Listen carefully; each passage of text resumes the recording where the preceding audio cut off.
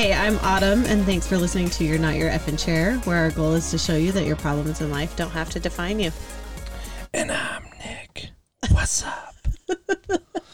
That music cut off quick. I wish everybody could see the dance moves. We kind of let it go a little bit longer than usual. I think we went a little bit longer. But yay, we're here. It's only 12:40 in the morning. Yep. It's going to be great. And yeah. It's quiet. Our kids are asleep. For now. And like we record this in the closet, and if anybody wants to know if you go plant-based, your farts are going to guaranteed. Gosh, is this really the first thing we're going to talk about? I'm going to die, in other words. Help Autumn that like I will try to not fart this entire episode because dude, I'll kick him out. They've been bad tonight. So if there's a point in this podcast where like you just don't hear me talking anymore, it's because Autumn has kicked me off the pod for farting. Yep. So, it's happening. Sorry to start this out with fart talk, but that's the only thing I've been thinking about. Is like, I hope I don't fart. Only because I've gotten mad at him too many times tonight. I'm like, what happened? Why does it smell that bad? I can imagine what Don thought when he came in. Like, dude, just watching Mighty Ducks and farting my pants. So. All right, let's move on. Let's move on to some actual podcasting. It's too late. We got the giggles. Yeah. So we had a busy weekend. Oh yeah, it's been a busy week altogether. Yeah, I can't keep we always kind of reconvene. Not reconvene. We convene. We don't reconvene. We just convene the first time. I don't even know. And talk about hey, what are we gonna talk about? Make sure we hit the points. And I was like, I always feel like that was a week ago. Let's talk about last week. I'm like, there's so much that has happened. What was last week? How when people talk about their days blend together? Dude, my just hours and days and months, it just all of it just blends. I mean, I've been going to therapy. I can go on about my little win for just a second here. Do it. I'm almost back to 100% with my arms. Yeah. I mean, I know we talked about it, but just to recap for anyone, reconvene with this one. Oh, my gosh. Recap that Autumn's, arm strength was, 0.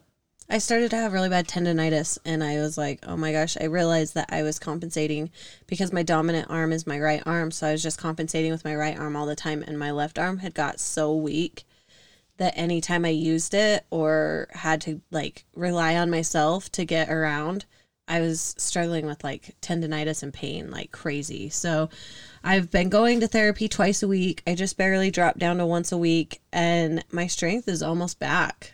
100%. She started out this with SpongeBob arms, and now she's Hulk Hogan arms. No, brother. But I mean, that little high five from my mom. My mom's my therapist, and that little high five of her saying, "You're getting better," just it feels good. It feels like everything is the hard work, because I have to admit I put hard work into strengthening my arms. And I mean, there's times at therapy when she's usually we do a set of 30 of whatever. I mean, I lift dumbbells or whatever. 30 and then 3 sets of 15, and I'm telling you, on that first 30 after the 15, I feel like I'm gonna die. And she's always like, "You got this, Autumn, you got this." And so that's a little win for me, is I feel like I'm seeing results as far as feeling stronger. I don't feel like it's so hard to push myself around, and that's a win for me. So I wanted to say that. It's good. I've thought about starting to work out, because I just don't, but I'm going to do it. You used to. July 1st to 31st. Make it a goal. I'm going to work out a little bit. I'm not going to go I'm not going hard. Why don't you just go running or something?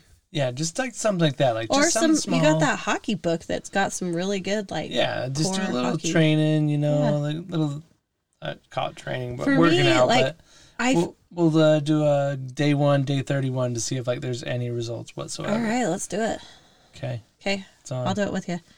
Yeah, with my arm, I feel like I've done really good with it and working it hard, but now I feel because whenever I go in there, my mom's like, "All right, what's your pain level at? How are you feeling? Were you sore after last time?" All those things. And I feel like the thing that is really like bothering me these days is not my arm. That's how you know I'm getting better with my arm. It's my back leg-ish. It's like my lower back. Hurts? Oh, my back always hurts. But it's like my left side, and I'm more injured on my left side. My left side is more paralyzed than my right. And it's like this shocking pain. And there's no way to explain it but a shocking pain. All of a sudden, out of nowhere, we'll be driving down the road. And I'm I was just going to say, like, Autumn will, like, twist and turn, like, it just shocks. It goes from the outside of my leg down, like, it goes across the front and down to the inside by my knee. So it's just like this little shock that literally just like shocks, and it's quick and it just shocks, and it's like that. Oh, it's almost like when you touch the prongs of like a plug before pulling it out, and it just gives you that little shock, and you're like, "Ooh!" I hate that. Like, it feels like your veins are vibrating. Yeah, and I have nerve damage in my left leg, so I feel like if my muscles are getting tight or anything like that, that stupid shock, that's like kind of my indication that like I need to start working on my leg. So, I think that might be next on the list is my leg. It's that shock is like so irritating. It's like phantom pains. Can we talk about phantom pains for just a second? Just a second. I get these phantom pains in my feet that are like someone's either tickling the bottom of my feet. Oh. The only way that I can explain what my feet feel like normally is like, when your arm goes to sleep, and it's not just like a little bit of sleep. It's like that super dead asleep where you lift it when you're asleep and you like can't move your hand, and you're like, okay, I got to move it here so that in a couple minutes I can move and feel my hand. I don't know how you function like on a minute basis, because like it's just fuzz, when my like fuzzy. When my foot is asleep or my arm, like, oh, dude, it drives me nuts. Yeah.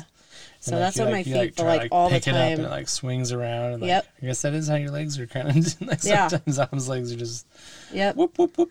Yeah. So that's how I feel all the time. So it's like someone's tickling me on the bottom of my foot, or sometimes there's pain. It's pain on the bottom of my foot, and it's just like I can't get rid of it. I can't satisfy the itch. I can't, you know what I mean? Yeah. So those are the things, the shock is right up there with those things. And those are like the most annoying. I can handle chronic pain in my back. Like, I know it's going to be there. It's like a deep, dull pain, right? Yeah. This is like annoying. It sounds annoying. Whenever you describe it to me, I get like anxiety just like thinking about like, oh my gosh, dude, that would be the worst thing ever. Yeah. Yeah. So hopefully. There's a lot of things Autumn describes to me. I'm like, oh man, that would be the worst thing ever. Yeah, it seems like the worst thing ever till you have to deal with it though. But yeah, hopefully I have some news to report. Maybe we'll start working on my leg in therapy once my arms are back to 100%. I've got a couple more weeks. Yeah, but let's talk about this busy weekend. Let's talk about one highlight from the weekend. Like, let's pick one thing. The parade. Yeah, I think that was kind of like the standout thing of the weekend. Yeah. That's the thing that we did that like we don't usually do, I guess. Yeah. I mean, we're going to do it again this weekend. And the weekend after that. I mean, for all of our DC Wind fam, we're going to have a DC Wind float. Yeah. Stay tuned for details on that. We're going to be parade junkies for a couple weeks. Oh my gosh. I might die by the end. It's worth it though, right? Die? Yeah. Of fun, maybe. Yeah. It was fun. I had a blast, and I have to say I'm, like, so grateful for, like, the people around me because, like, so we did the Syracuse City Parade with Brims. I work for Steph, do some marketing. I've worked for her.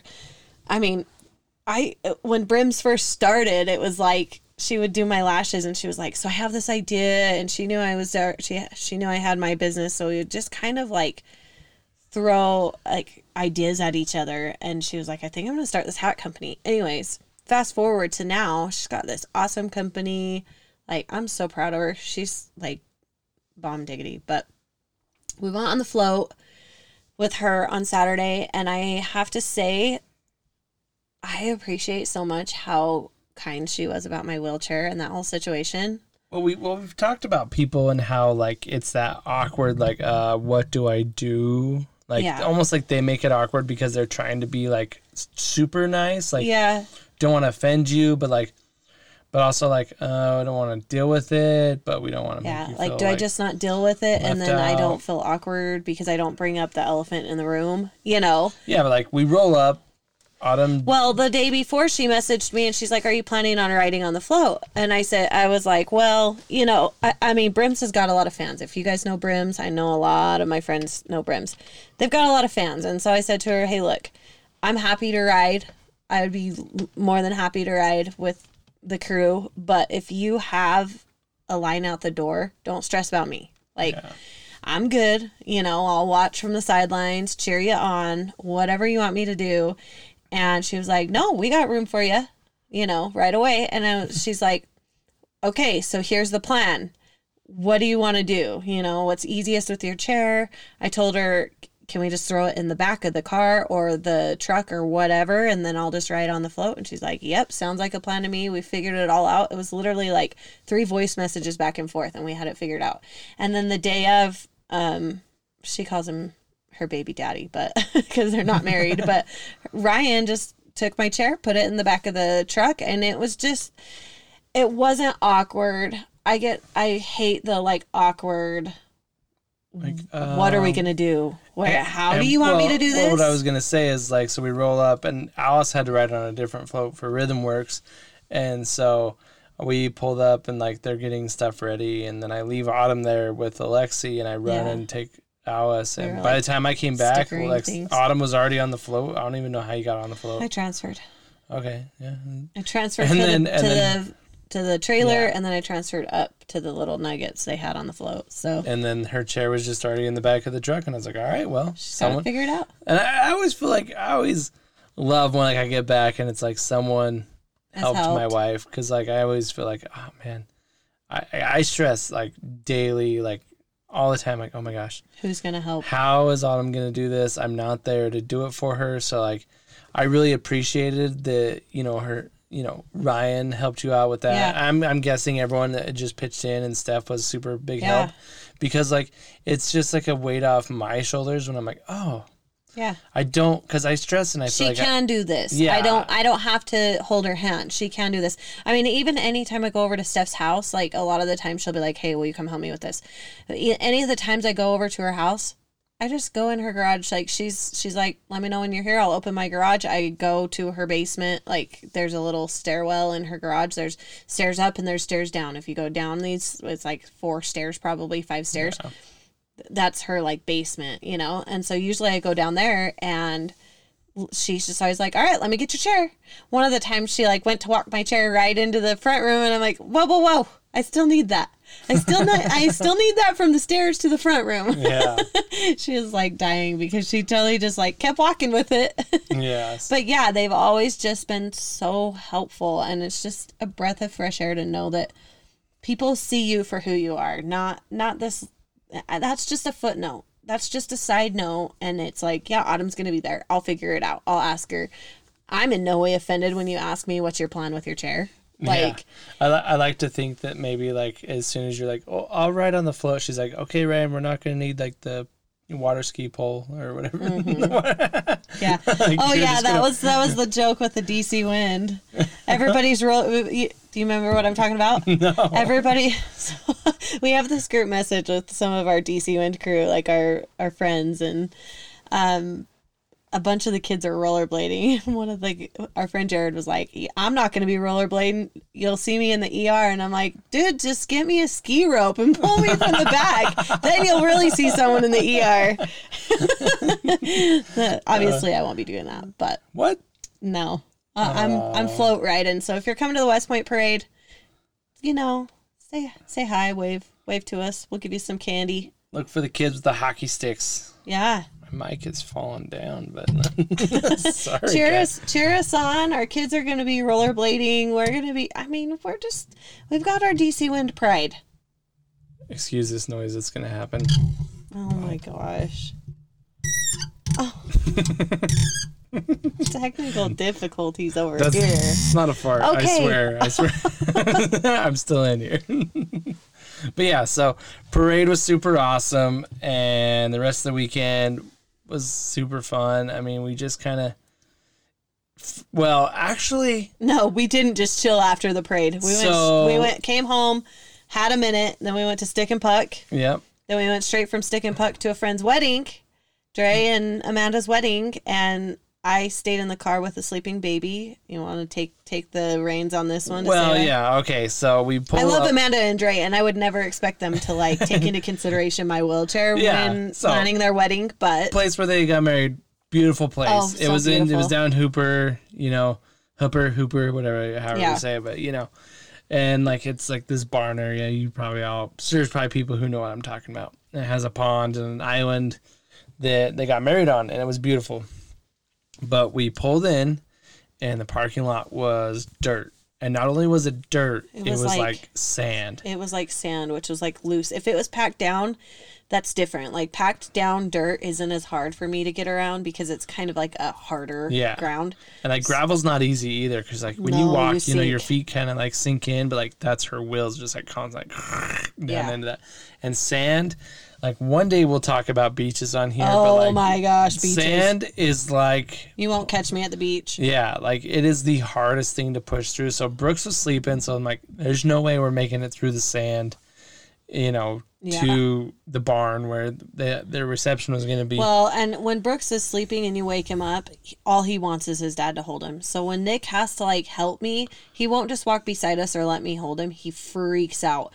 And so literally if Nick was trying to help me and Brooks was trying to wake up, we would have a screaming baby. It's like usually if like Brooks is throwing a fit like this, I'll hold him and I'll just hold Autumn's hand and I'll kind of like not drag her, but well, he pulls me by holding my hand. Yeah. And I just kind of steer. And then like that's how we do it. But like through sand, there's no way. Like those front casters are just going to dig in. And every wheel's just going to dig in. Yeah, and we're not going to go anywhere. And so she's like, all right, I'll stay in the car. And I was like, it's fine.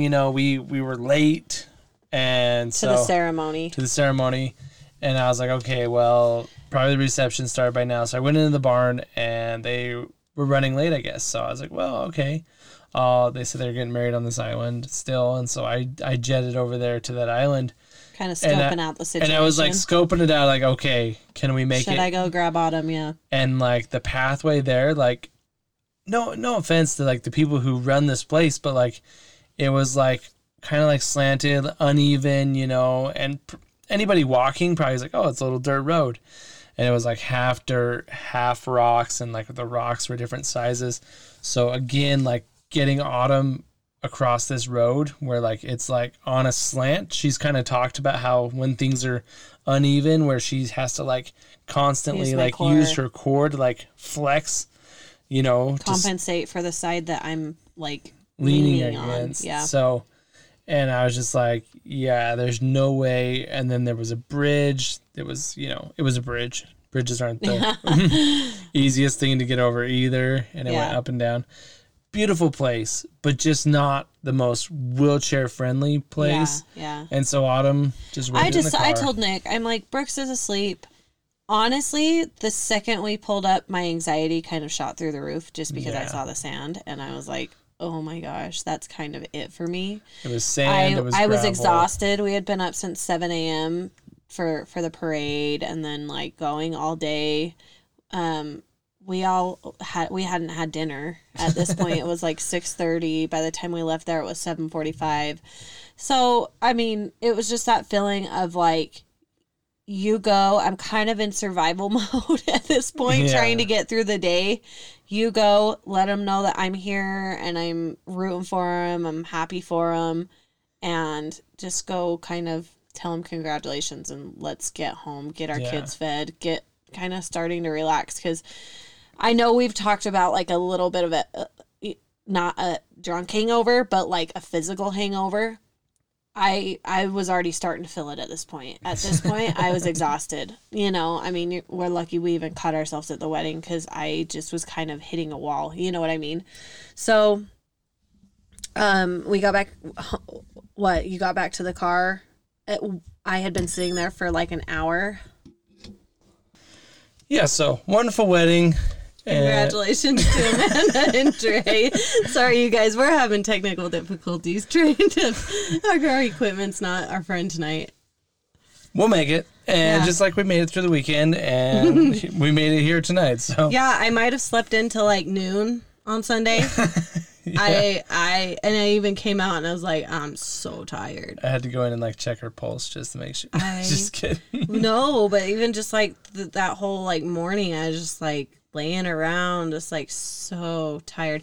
And I think that might be why like fall and winter might be my fave, is because we don't have so many physical activities. All the physical activities come during the summer, I feel like. Well, it's exhausting for me. Physical to like where you're going to outdoor location.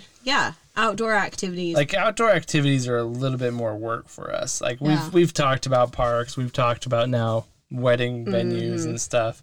But it's all right. We made it through the weekend, and we got a giveaway winner. We do got a giveaway winner. So we said we are doing the giveaway for the mug for people who shared our pod. Did I get entered for this? No, your name was not in, but you did share. It's all right. So our winner, give us a drum roll. Bree Picard. Hey, I just want to say to Bree, thank you for always supporting me. She's always giving me feedback. She's always like on the ball to listen Wednesday morning. Like, you know what? You find out who your supporters are.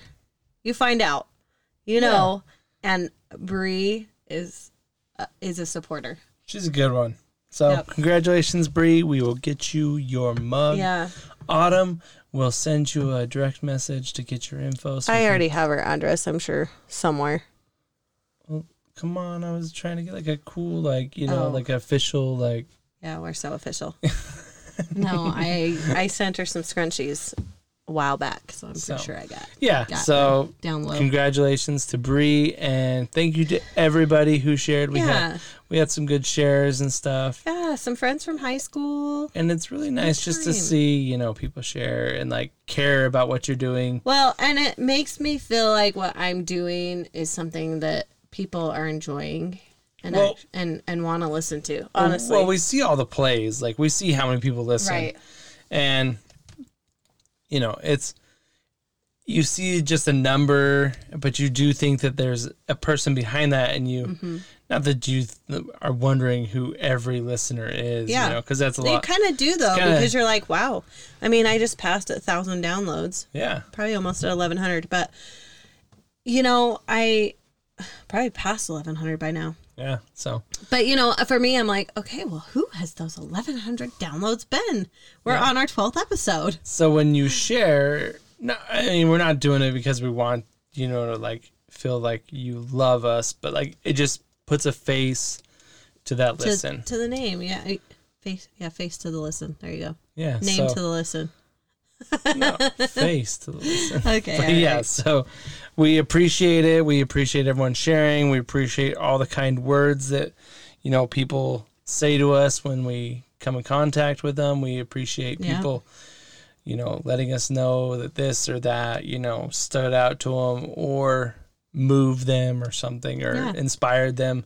I mean, that's really why we're here. We're not here to like just talk about how Autumn's life is. My life is. Like, that is like, if that's what you get from this podcast, then we're failing. Yeah, that's not what we want you to get from it. We want to get this out of this, like, you can do this. Right.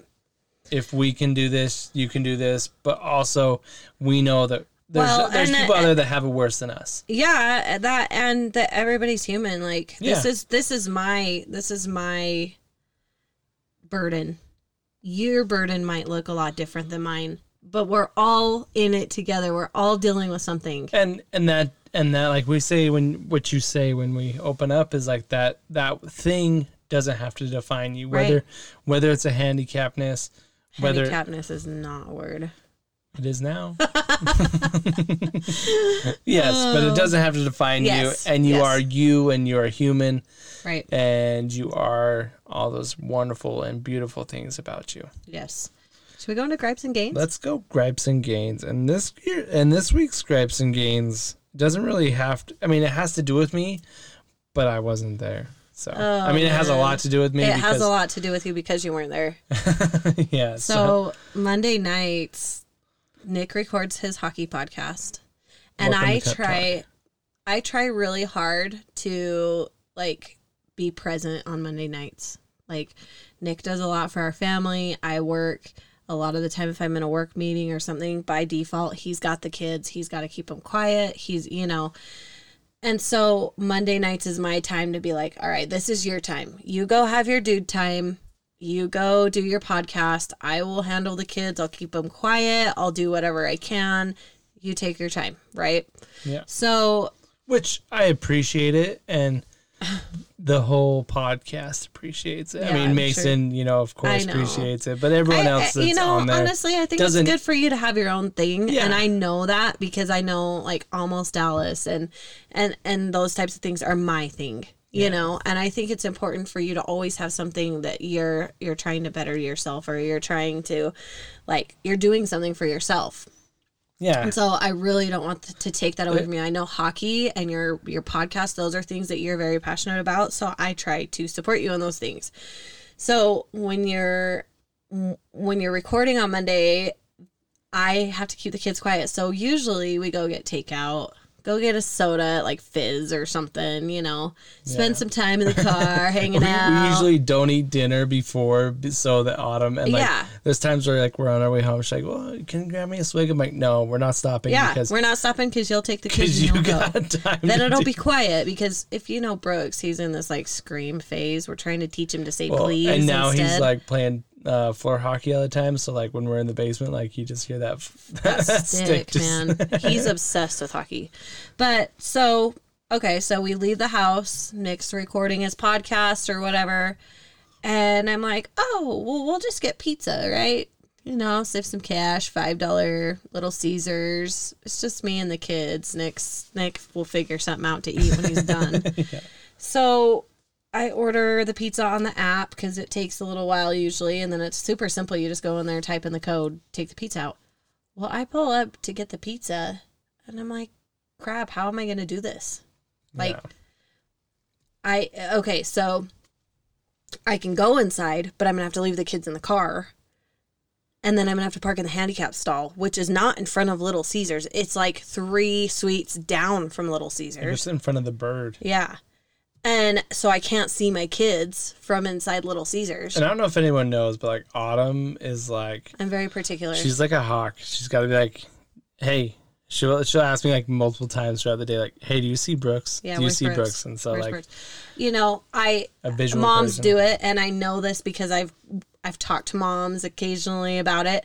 They fear the worst. Yeah. And it's almost like that plays in your head. And I fear the worst of like Brooks getting out of the gate in the backyard, or, someone hopping in my car and taking my kids, or, those fears are valid for me because I'm a mom and those are my prized possessions. And I do not want anything to happen to my kids. So I did not want to leave the kids in the car, even though Alexi's 10. I mean, they still are only 10, 7, and not even 2. So my kids are pretty young still for me anyways. And so I was just like, I don't feel comfortable like parking over here, going in. Not only that, but if I did it because it's quick and it's ready and I just type in the code and I get back out, I don't think I could carry the pizza from inside Little Caesars to my car. Well, the hardest part would be going down what little ramp they have. Well, so me and Lexi were sitting there debating, and Alice was even in the back seat thinking about what we could do because the girls were in on this. Like, I told the girls, like, I don't know what I'm going to do. And so Lexi's like, well, they're just used to the routine, we Nick pull runs up, in. I run in. Yep. So Lexi's like, well, what if you go? And then I said, well, what if you watch for me to come out the doors and then you run over and grab the pizza from me? And then we both just come to the car and then we both can see the car. And like, we're like trying to figure this out sitting there. And I'm just like, Lex, I don't know. Like, I don't know what to do. I'm scared. This is making me scared. I wrote Nick a message and I was just like, I'm freaking having bad anxiety right now over this situation. We were on our Zoom call for my podcast and I see this text message on my thing come down. I was like, oh no. Oh, it was just like, and I had already paid for the pizza, so it's not, we were past the point of being like, all right, well, let's just go somewhere with a drive-thru, right? Yeah. So I'm like, I don't know what to do. And it was full when we first pulled up. And I'm like, I'm not sending my 10-year-old in there with a full crew inside Little Caesars, right? So we waited and it cleared out. And so I actually parked in front of the building and then I backed out and I parked in the handicap And then I backed out, and I parked back in front of the building when everybody was gone. I'm like, all right, Lexi, I think I got this. I got the code. The pizza's ready. You're going to go in. You know, you've got this. And she's like, okay. And I'm like, we got the free breadsticks card from DC Win, you know. I didn't even think about it. She had to get free breadsticks. So she types in the code and gets the pizza, and I see her walk over. And, well, okay. Meanwhile, I'm like... Forgot about the free breadsticks. Yeah.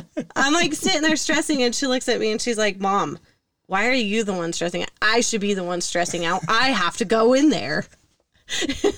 Like, I kid you not, we probably sat in the car for 15 minutes deciding what to do. I'm just like so much more proud of her now. She's never bought anything. I've asked her, no. I have asked her, like, hey, if I sent you in the gas station with my card right now, could you buy it? Yeah. She's like, no. Yeah. Or like the other day we went to the dollar store, and like she like wanted to go to the dollar store so bad before she went over to Ash's house and get some like floaties and stuff. And I was like, here's $5. Do you think you can go in by yourself and like buy it? And she's like, no. Yeah. So like now that I know that she had to go to like so I gave her some cash because I'm like, I can't remember if the marinara, she loves the marinara sauce. I can't remember if that's extra. So here's a little bit of cash. So all you do is you go get your pizza. You know the code. It's 002. How can you mess that up? And then you go to the counter and say, can I get a free breadstick? And then here's some money if they say that the sauce costs extra. Just hand them. They'll give you, you know, it's not going to be more than this. They'll help you get your money or whatever. And so she did it. And I even like posted, I got a picture, but it was like the most blurry picture. But I was so proud of her that I was like, I don't care if it's blurry. I'm freaking posting it because I'm so proud of her for going in. But I had this feeling of guilt. Like the second she went in, this like feeling of guilt hit me because I know those Little Caesars workers looked out at me, saw Mom sitting in the car and this 10-year-old in there getting the pizza. Yeah. And it's this feeling of guilt of like, I can't yell at you. Hey, listen, like I'm paralyzed. Like we don't know what to do. Do you want to bring it out to me? Like it's all paid for. Yeah. But so there's this feeling of guilt. Like they're judging me right now. Yeah. They're judging me as this lazy mom sitting in the car, sending my 10-year-old in to get pizza. Right. I kind of have the same like feelings like when we go to like Joann's. Because I hate the craft store. Not that I hate it, but he just would rather sit. It's just not my favorite place to go in. Yeah, especially with Brooks. And I'm very indecisive, so I go back and forth a lot. Yeah, so I just wait in the car. Yes. So like I usually we park in the handicap. I get Autumn's chair out. She goes in by herself, and I sit in the car with Brooks. And so I'm sitting there, and I see a lot of people like pull up. You know, people who probably, I don't know. Probably could do without the handicap stall or whatever. Or you never know their situation, but by looking at them, and they probably could walk a couple more feet. They walk into the store, yeah. You know, so they at least they're walking, and I shouldn't judge them. But the only reason why I say this is because they usually give me the stink eye because I'm usually just like chilling or reading a book or. They don't realize your wife is in there, the lady in the wheelchair. And like I always like imagine like one of them like knocking on my door and be like, you know, this is for handicapped people, right? And I'm like, oh yeah, tell my wife in the wheelchair I'll be parked over there because it's true though. They give me the look when we pull up and my chair hasn't been pulled out yet. I get the look of like, why are you're young? Why are you parking here? Yeah. So whatever. I mean, there's people that are going to judge you no matter what. Yeah. And I think my gain from all this is just like I'm proud of my daughter. Like I'm so proud of Lexi. A lot of times she's thrown into this like you've got to grow up quick in a sense of like helping mom. Yeah. Like there's situations it's like that it's like that mom strength, but it's like daughter strength. Yeah, it is. There's situations that whether it be bathroom or whatever, Lexi knows. She's my daughter. She's with me. I mean, it's summer. They're with us the majority of the time. She knows when I'm struggling. She knows when I'm dealing with something. Yeah, and Alexi, if you don't know Alexi like personally, whatever, like she complains over stupid things sometimes, and she's she's very picky, and she's like very particular. So it's fun to like see her in these moments where she like just like she turns it on. Yeah, she it's like she turns on this like adult Lexi. Yeah. And she's like, we got to do this, so I'm helping my mom. Yeah, she knows she has to do it. So yeah, it's awesome. I love Alexi. I always had this feeling like when I found out we were gonna have a girl first. I mean, your oldest sibling is a boy. Yeah. My oldest sibling is a boy. I always had this feeling of like we gotta have a boy first, right? Yeah. And I feel like now that I have Brooks, Alice, and Alexi, I'm realizing why we were given a girl first. Yeah. And I'm realizing why we were given a boy last. Yeah, 9 years later. And I mean, even to like our podcast, there's like yesterday or today, like Lexi was like, Dad, did you get your podcast posted? Mm-hmm. I know. Like she's so concerned about it. It just makes me so happy. I know. Well, last week I had some technical difficulties with mine. It was last week or 2 weeks ago, I think. I can't remember. But I came home and I was like, my podcast isn't showing up. I was freaking out, and I was like, we got to figure it out right now. And she's like, your podcast isn't showing up. She's freaking out with us. Like, it's her responsibility. It's so cute. I forgot to publish it. It was all ready to go. I just didn't click the publish button. So it was still up Wednesday morning, just a little delayed. All right. We got it. But another thing is that she, with Alexi and her growing up and all this stuff, she is very attentive to her cost of sports. Yeah, and like she's very attentive. She knows how much it costs. Like she's in a tournament in Vegas in a couple weeks, and she knows how much that registration was. I'm so proud of her for being able to be in this tournament. Yeah. But the fact that she found out how much the registration was, and she says, Mom and Dad, I want to do Lexi's Lemonade. Yeah. She wants to help. It makes me so proud. It makes me so proud that I feel like I'm teaching my daughter that we have to work hard for the things that we want to do. We have to work hard, play hard. Yeah. The harder you work, the harder you can play.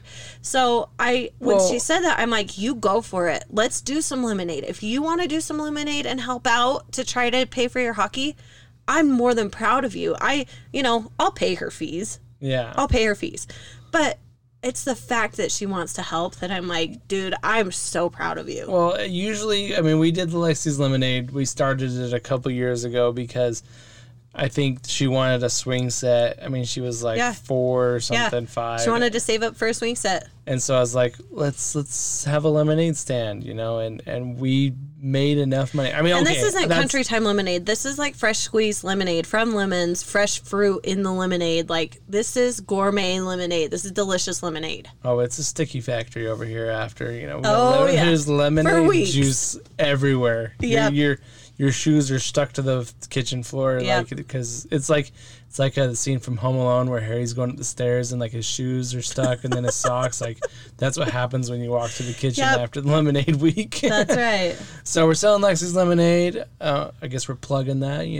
Maybe this episode is brought to you by Lexi's Lemonade. Hey, we should have had Lexi on here to sell her own stinking lemonade. Maybe we'll have her on next week for it. But yeah, and what we're getting at here is like, usually she's been, since that summer, she's done this every summer. And it's always for something, though. Yeah. It's never just, I want to go buy this toy or I want to go do this. It's usually like she's doing this to save up for something. And so last summer we did hockey and dance, and Alice did cookies, and Alexi did lemonade. And so we're going to do it again. I don't know if we'll do the cookies. Maybe we'll do it at a different time. Yeah. It was kind of a lot to do the cookies and lemonade at the same time. Well, and dance doesn't start for a couple months. I mean, for real, let's think about it. A lot of it, the work is me and Nick. Yeah, and the cost. Like, I don't get out the Excel sheet. She's there 100% of the time, though. She's there 100% of the time, helping squeeze, helping cut, helping do things. But I mean, she is only 10, so Mom and Dad have to be there to help, ordering the supplies, all those things. So we did film a new commercial. Yeah. For it. My gosh, we should post that tomorrow. It's pretty freaking good. Yeah. So except for Alexi's hair's not done. But I was gonna say on that like we joke, with our kids, like they'll like let's go to Target or whatever. I'm like, oh, we got to save our money for Vegas, Yep.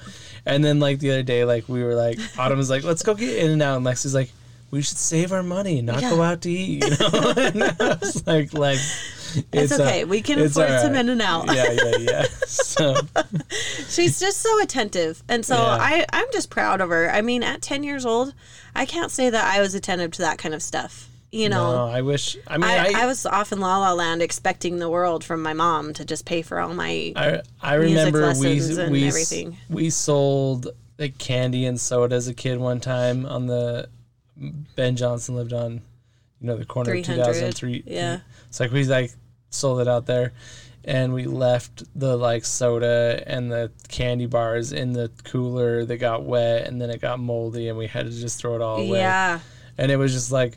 We made like $10. I don't know what we did. I don't know what we wasted. But... I think we went to like Weininger's and bought more candy that like wasn't the candy we were selling. Like that's what we spent our money on was our other candies. See, and like so when I was a cheerleader for junior high, and my mom was like kind of the similar as, and I think that's where I've got it of like, I'll help pay for your stuff, but I want you to work hard. I want you to do these fundraisers.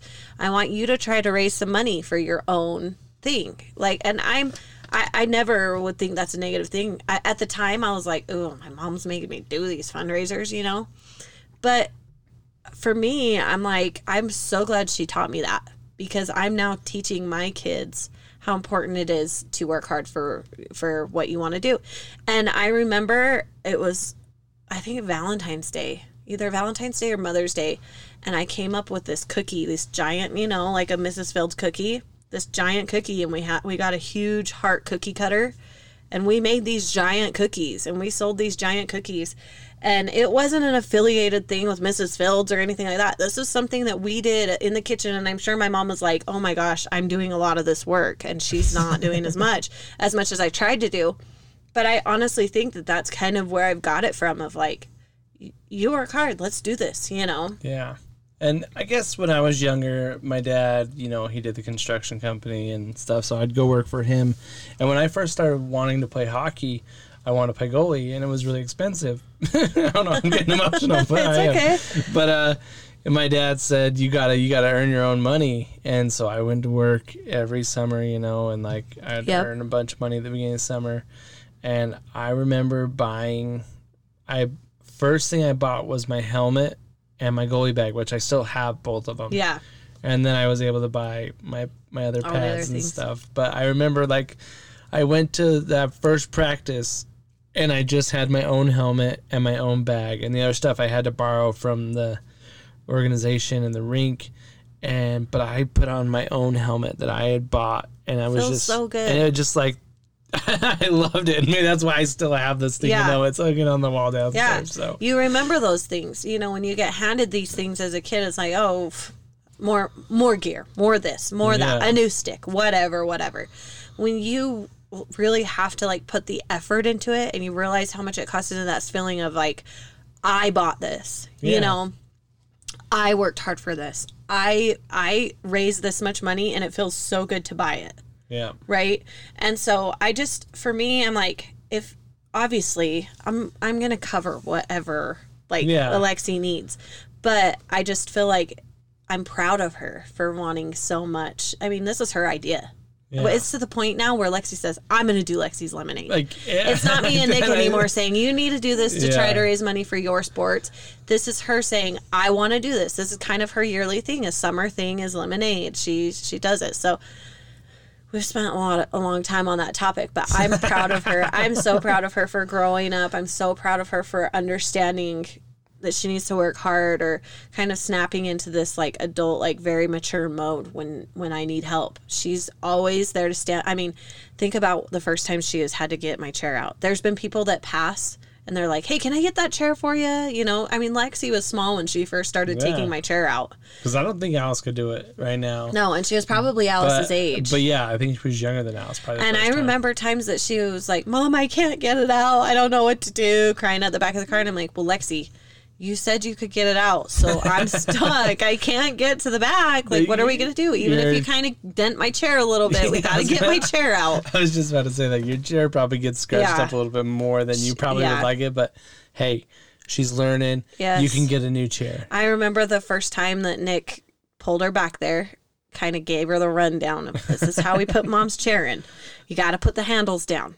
Okay, then you push the button and shut the back, and then just go jump in the car, and then when you get out, open it back up, and then here's how you get it out. Like it's just this whole routine. It's probably because, like, no offense to anyone who's ever put Autumn's wheelchair in the car, but Nick's very particular. I see it and I'm like, why did they put it in that way? Like, yeah, but you got to remember they don't do it multiple times a day. You do. So you know our car, you know, kind of the routine of like how it fits best. And like when we go buy a car, like I'm like, all right, this chair better fit in here without having to take anything off. Well, and Nick is kind of like the nitpicky. He's like, nope, the back. And I'm like, I love this car. And he's like, nope, the back. We were going to buy a van and I said no because dips. It didn't fit in there just perfect. It was awkward and like it was annoying to get in and out. And I said, no, I'm not buying this van. Yep.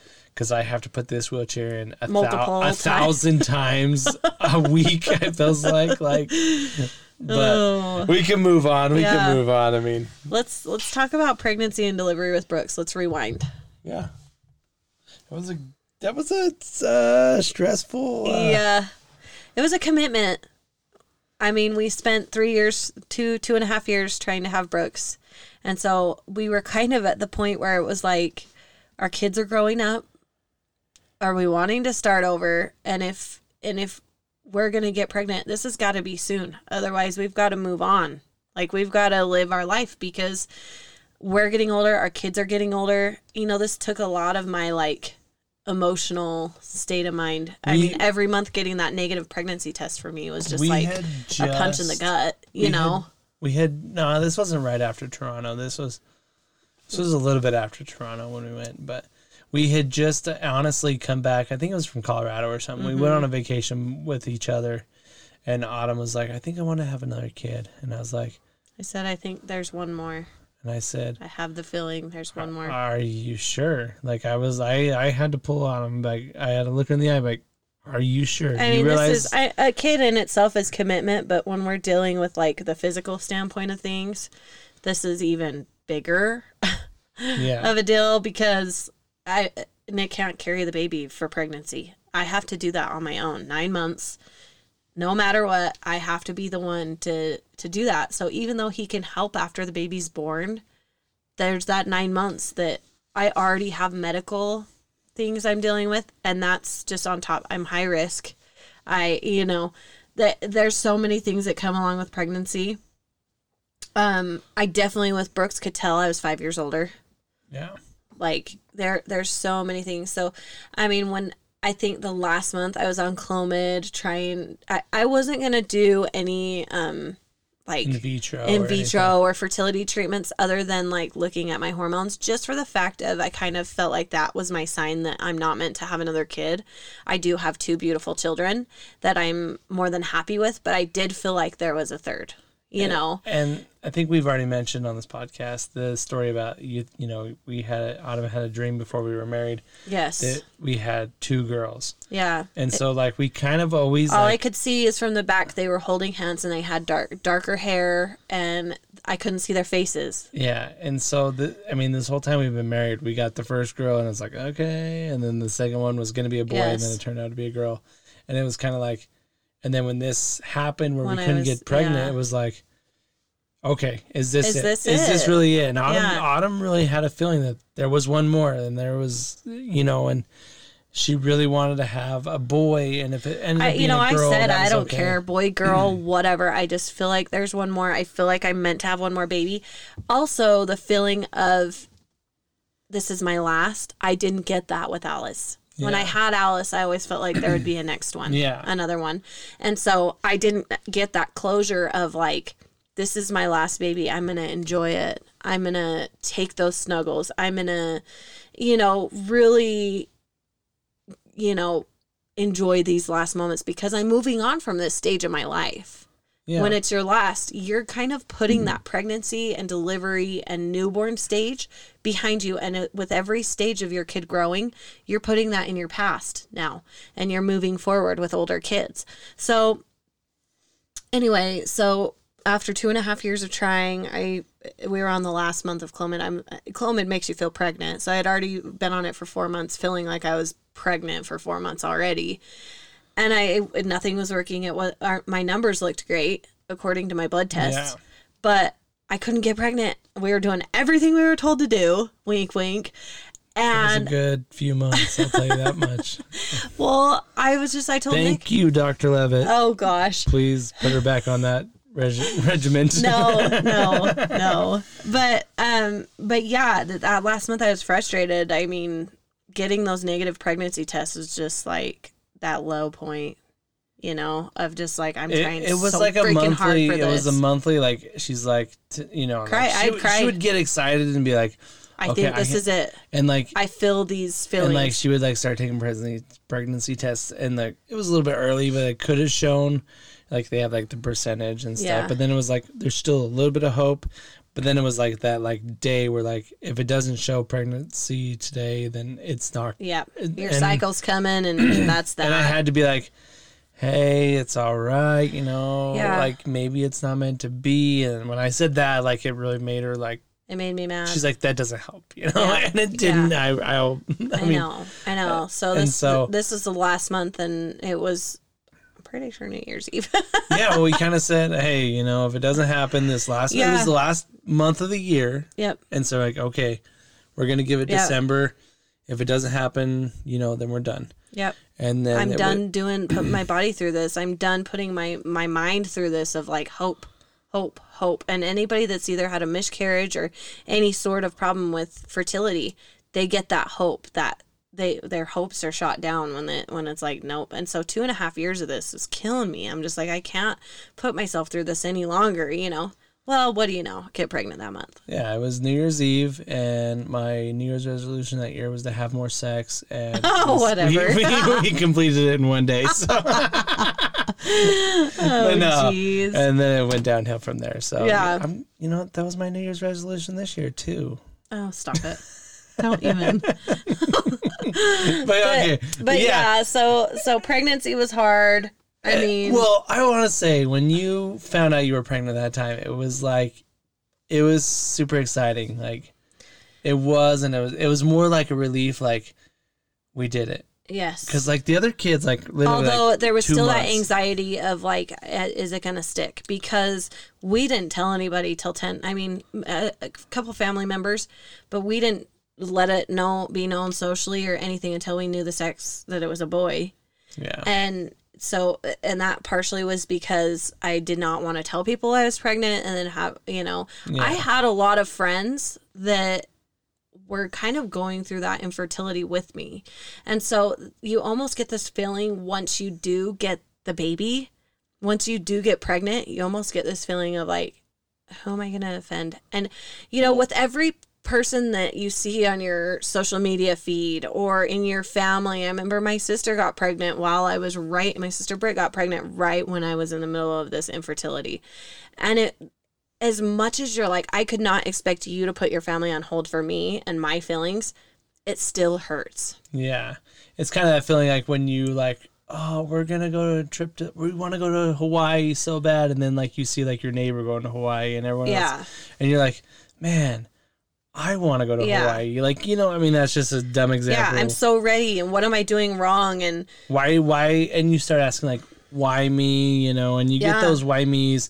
And it's so easy to, like, see someone else succeeding in life and feel like that should be me. Whether it's money, whether it's kids, whether it's a job, whether it's a house. It's so easy to look at someone else's life and be like, why theirs is better than mine. I deserve that more than them. And like people win money and everyone's like, well, I deserve a little chunk of that money. Like it's fine. You do you, and you don't know that, guess what, that person may have gone through 5 years of infertility. Right. That person may be financially like just barely making it, you know, but like that house is their thing, their you goal, know. Or like that job, like you don't know how many years of school, whether they went to school or just like the time they spent in the trenches, basically, you know, getting that job, or literally spending time in the trenches if you're in the military or something to get where they are and how successful they are. Right. So it's kind of that, like, don't judge people by what they're having or their successes. Like,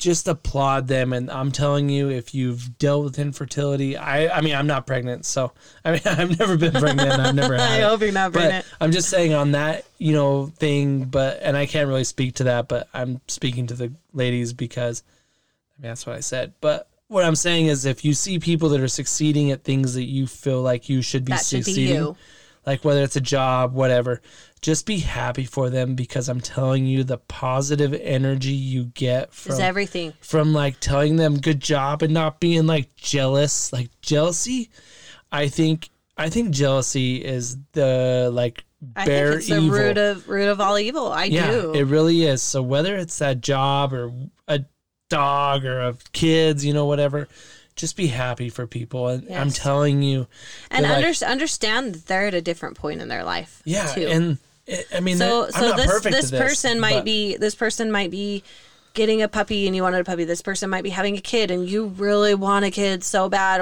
and you're just not in the financial state or not finished with school or whatever. Just know that they've been there at one point.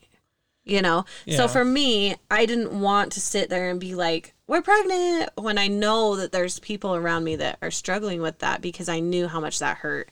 And so I think that that's part of the reason I waited to share also, is because you had been there, so you didn't want to offend the people. And I think honestly, if you go look at my social media posts that I made when we found out we were pregnant with Brooks, at the bottom, I acknowledge all those people that are still dealing with infertility, because it was such like I was tearing myself up inside of like, I'm so happy I finally got what I was like hoping for, but I feel bad. Like you've been there. I feel bad because I've been there and I've seen other people be pregnant, and it just hurts, even though you could never expect them not to be. Yeah.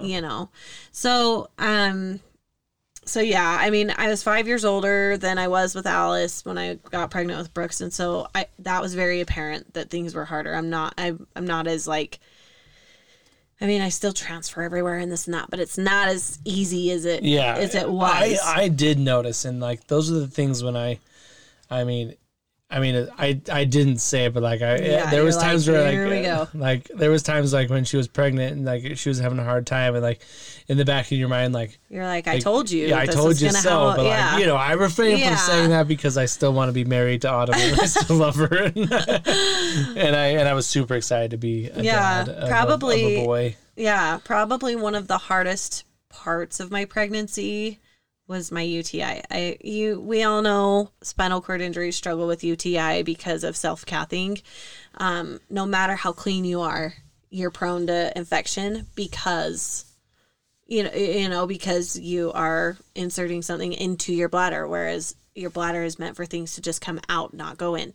So I got a UTI when I was pregnant with Brooks, and the antibiotic I had been taking, it's called Macrobid. I could take it with pregnancy. I took it and it did not work. So being pregnant, I mean, you've heard us talk about antibiotics in the past and how legit my list of antibiotics I can take is so small. Yeah. Well, when I was pregnant, besides Macrobid, there was literally one other antibiotic I could take that wasn't in the mycin family, because I will not take mycin. Yeah, anything you're in the super mycin. Allergic. Vancomycin is like, so I get a rash with an antibiotic or antibiotics I'm allergic to. Vancomycin is like the devil.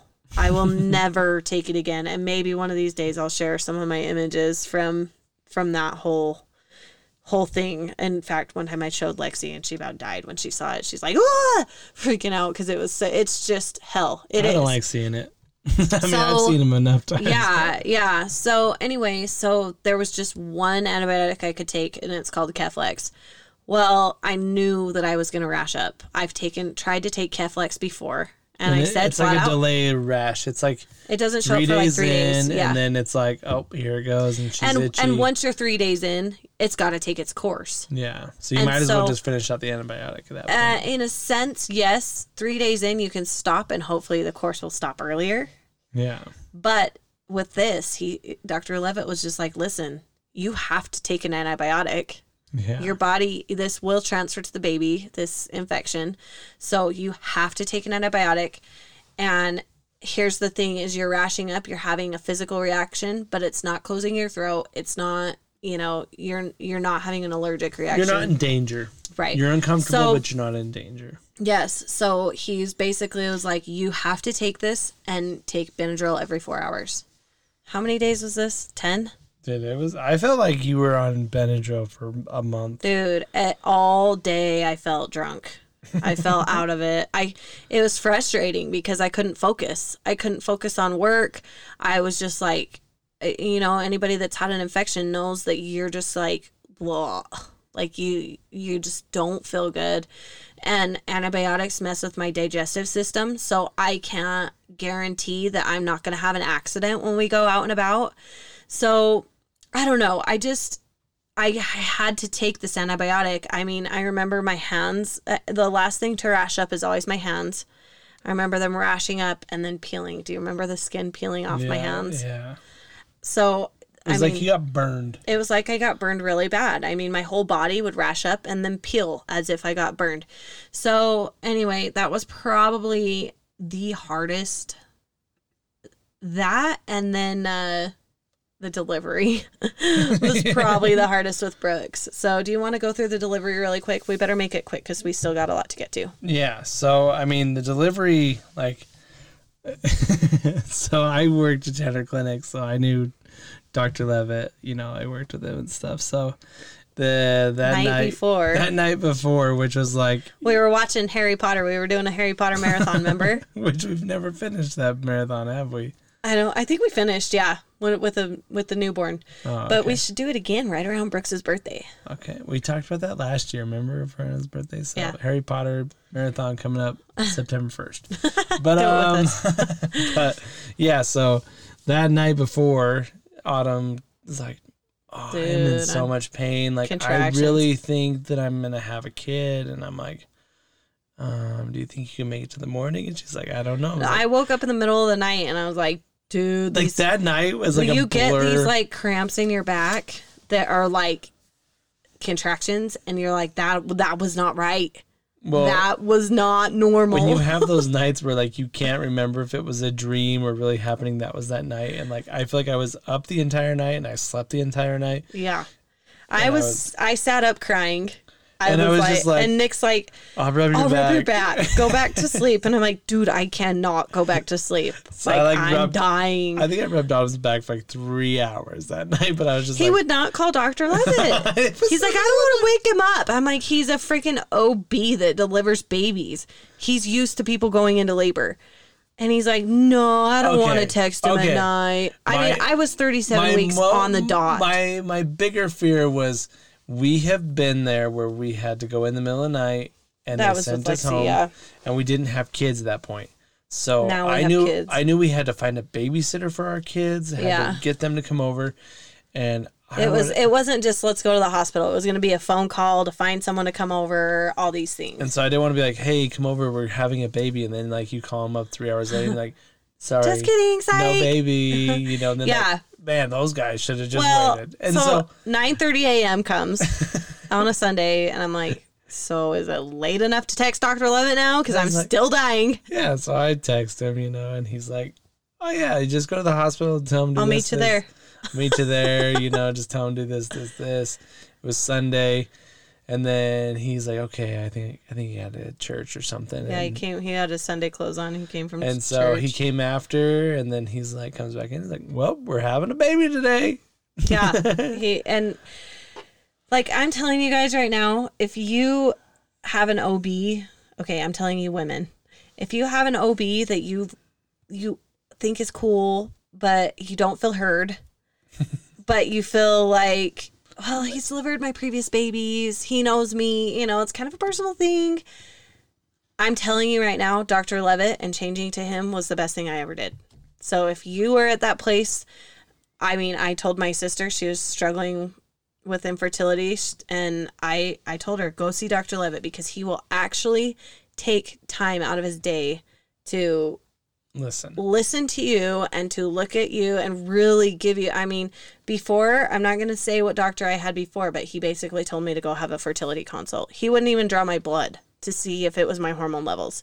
So going to Dr. Levitt, he drew my blood. That was that. And yeah, from then on, I got pregnant. He was he was invested. Yeah. He was invested in us. So Dr. Levitt, you look him up. He's most bomb OB out there, I'm telling you.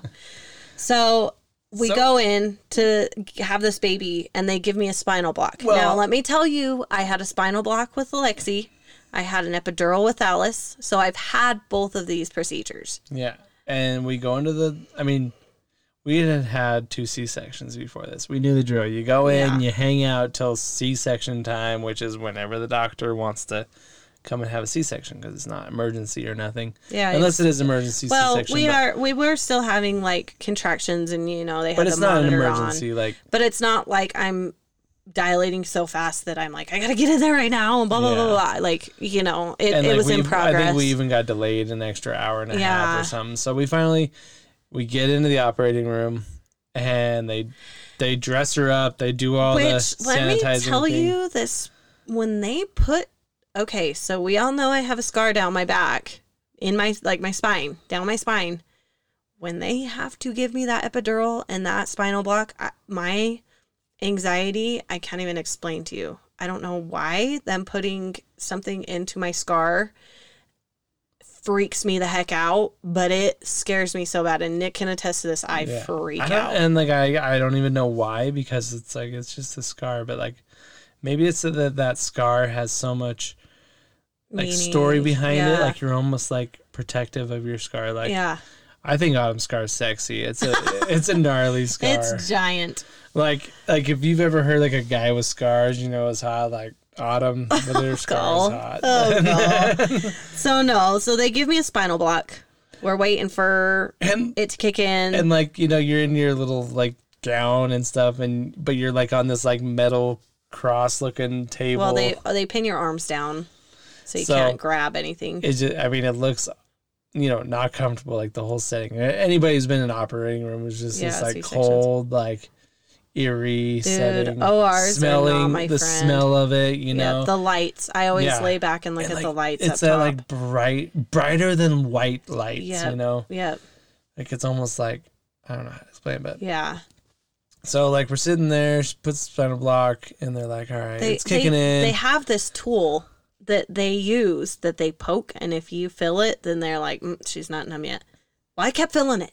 I never stopped feeling it. And the best part was they would secretly do it. Well, yeah, because they do it because if you look at someone touch your arm, you're oh, I feel you touching my arm, because your mind sees it. Yeah. So if they're do you feel this? Yeah. Then you might feel it, but they didn't ask. Yeah, and they would just do it, and I'm I can feel that. And I'm whoa, what are you doing? What are you doing? What are you doing? Oh, just testing.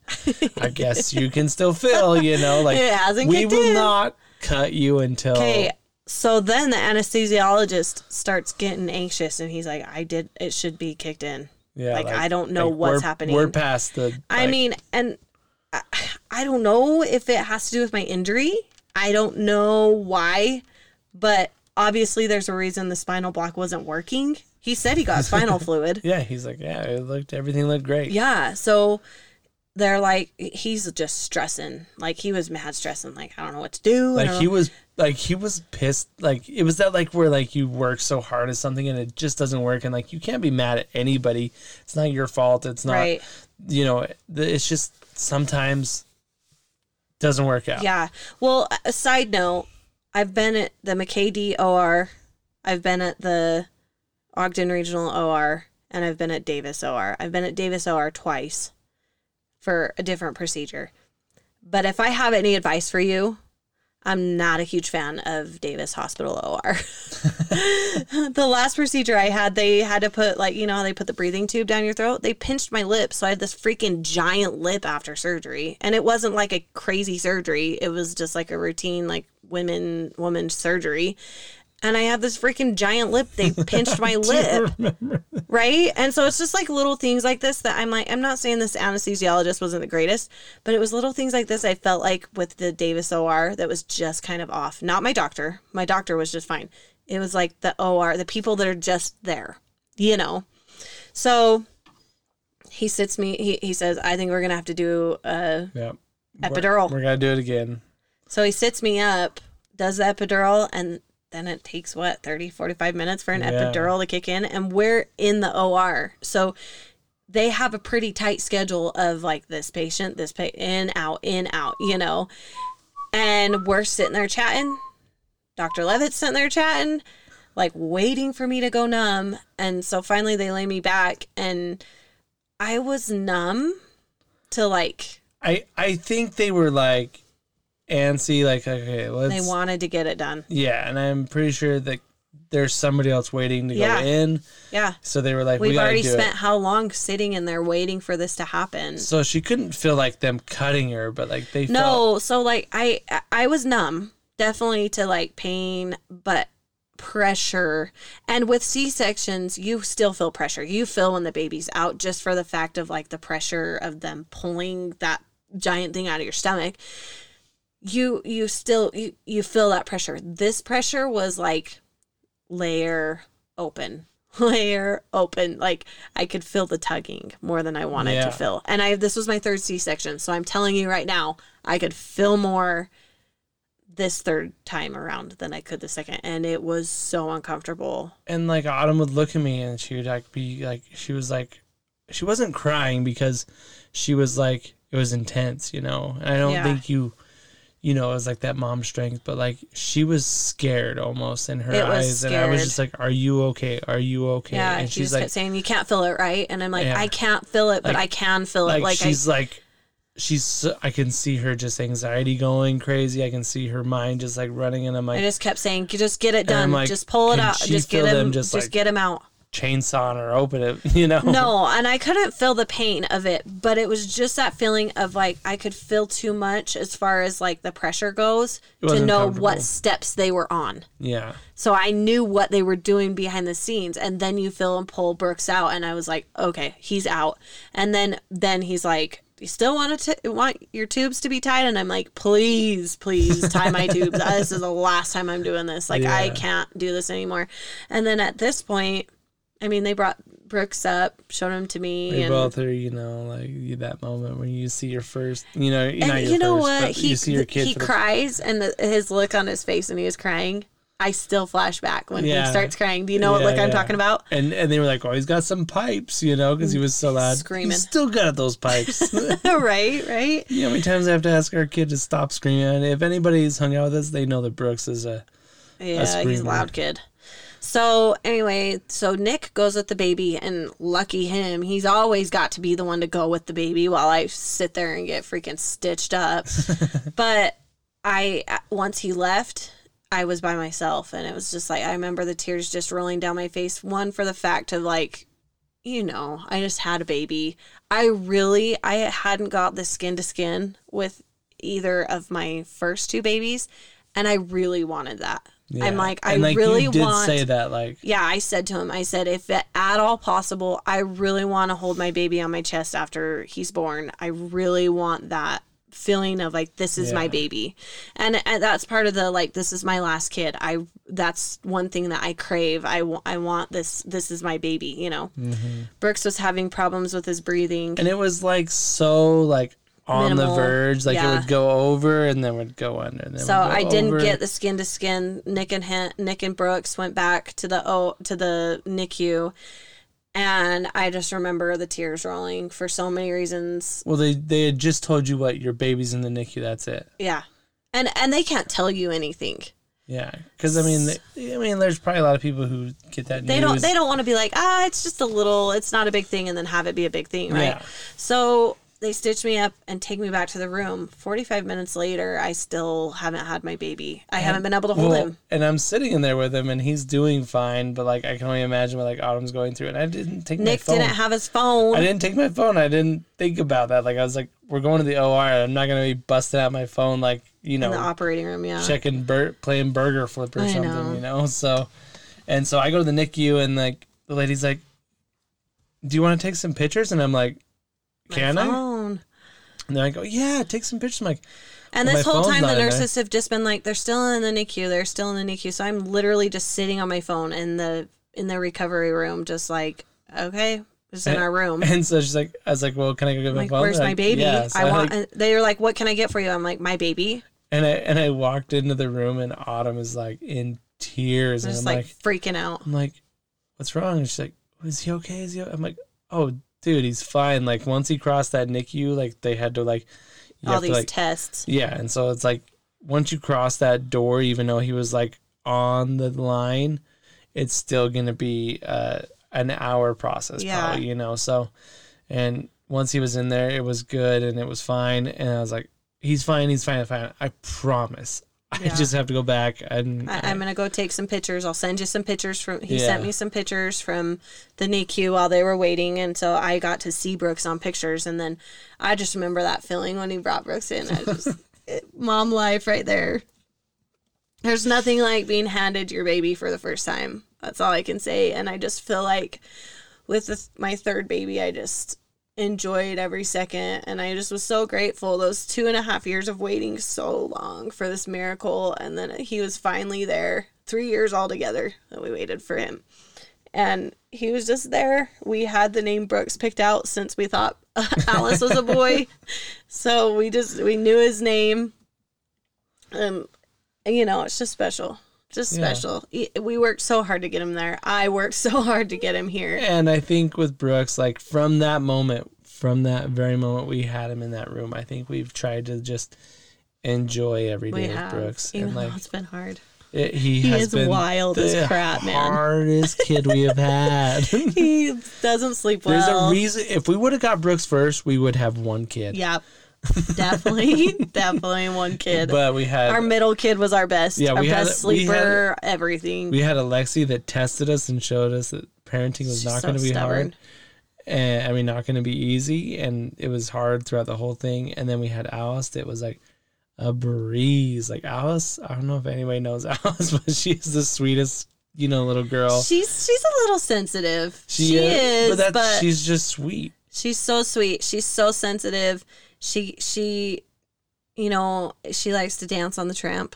She likes to take her music out there, which, okay, I did. Yeah. I look at her do this and I'm like, that was me at that age. And if anybody looks out that door and watches her dance, she gets so offended. And if Lexi looks out there and smiles even at her, she loses her mind. Yeah. So she's very sensitive. And she doesn't like situations where she's not comfortable. She's also the type, though, I'm not going to talk too much about it because I don't want to embarrass Lexi, but we had drama the other night over a moth. And she cried at like 11 o'clock at night for like 30, 45 minutes. She was just tired because I kept just saying, just go to bed. The moth's not going to come downstairs. Just go to bed. You're so tired. This was after the parade, the whole shindig that day. I'm like, you're so tired. Just go to bed. Just go to bed. So if this was Alice, she would have walked her little booty to bed and just been fine, gone to sleep. Alice puts herself to bed. She puts herself to bed. Lexi, I couldn't push her down the stairs if I tried. Yeah. And I tried to make her go downstairs. I was so sick of the crying. The best was tonight when she walked in because she went home. We left at the rink with her friends and they came and she's having a sleepover right now. But, and Dawn brought her in. And when they walked in, because Dawn came in to like talk, and a moth flew in with them, and I was like, "Lexi, there's a moth!" And like she knew, she was like, "Okay, I was being ridiculous. Yeah. Like it is." And just that's what I always tell her: you're being butterfly. ridiculous. You're being ridiculous. You're gonna realize this. And I even told her that with her eating. One day you're gonna tell me, "Mom, I don't know why I didn't just eat more stuff. I was just being dumb." She's just so stubborn. Whereas Alice just is the type that's like, fine, you're right. I'm tired. I'm going to bed.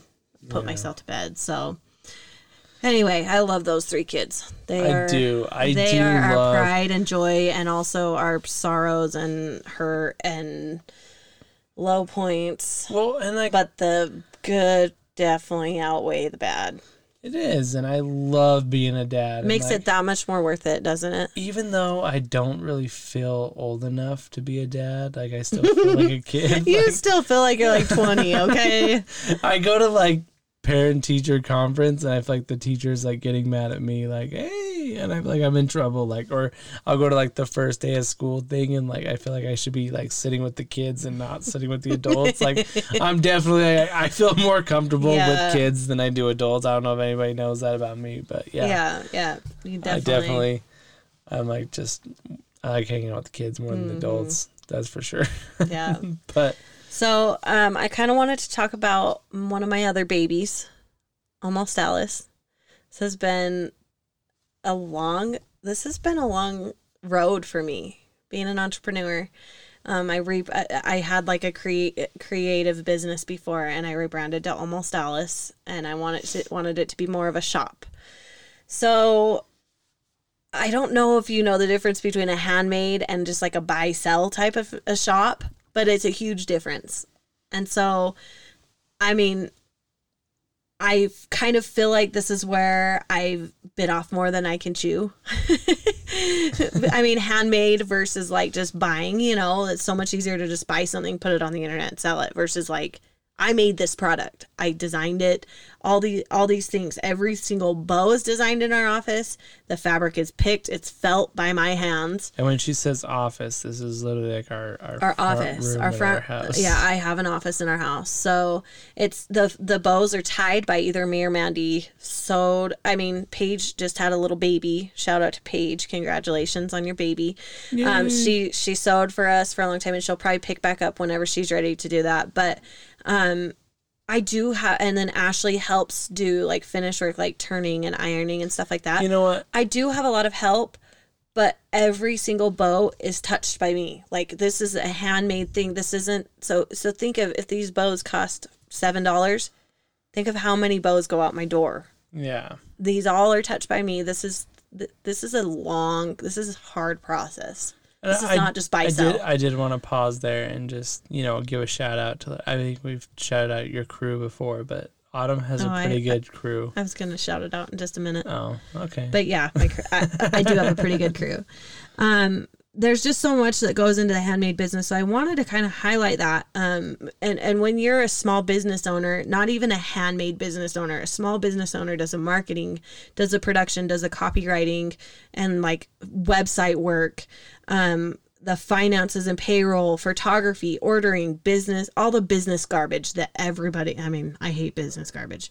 It's a lot. You wear so many hats, and I have to say, I take so much pride in Almost Alice because of all the work that has gone into it, like countless hours. Seriously, there has been many nights where me and Autumn have a conversation of like, should we continue this? Yeah, because it is so much work. It's a commitment. This isn't so much time. I know people look at me and they think, oh, she's got it made. She just stays home. She just does this. She just does that. I work harder than I ever did working for someone else. And like the bow shop is successful. It definitely is successful. Yeah. But how much time it takes is that's where like we debate, because Autumn spends a lot. I don't know how many nights. It's just so much stress.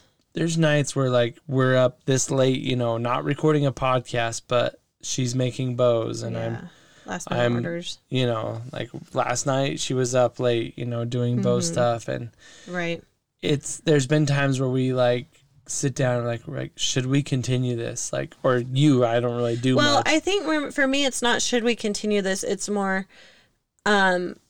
evaluating my time and where I'm spending it. I could probably go get some corporate job somewhere and probably make a lot more money, but my heart's not there. Yeah, and that's my blood, sweat, and tears aren't there, that I have worked so hard for this shop. Like, this isn't just like a 1-year thing I picked up and whatever. This is like several years in the making, and it's every day of like, this process works best. This process works best. This is how I need to do this. This is how I need to do that. Oh, learning how to do that. Photography, I feel like, is always one of my biggest...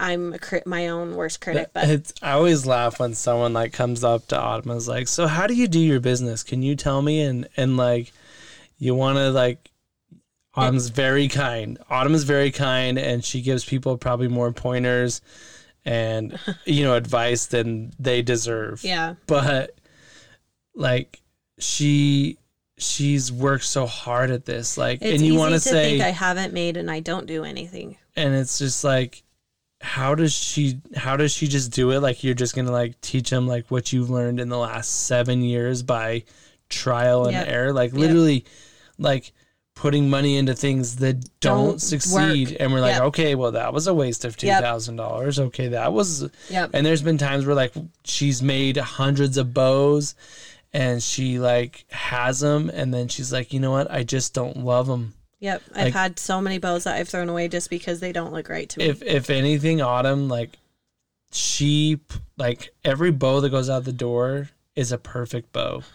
Like, there's no bow, I can guarantee you there's no bow that goes out that, like, maybe there's stitch so popped many or whatever. bows. That, there's like, so many bows in my office that are like, nope, because of this reason. Nope, because of that reason. And then there's this bucket, and Nick's like, what do we do with this bucket? And I'm like, well, I can't throw it away. But they're not good enough to send. Yeah. I'm not sending those bows out the door, because the thing about it is every picture that I see taken with my bow, every time I run into someone that has a bow on their kid or a scrunchie in their hair, if there is something that bugs me about that, I'm like, I need to get them a new one. It's almost come to the bad where, like, I can, like, look at a little girl's bow and I'm like, my wife made that. Right. Or I'll see a girl's bow and I'll be like, yeah, I can tell my wife didn't make your bow. Yeah.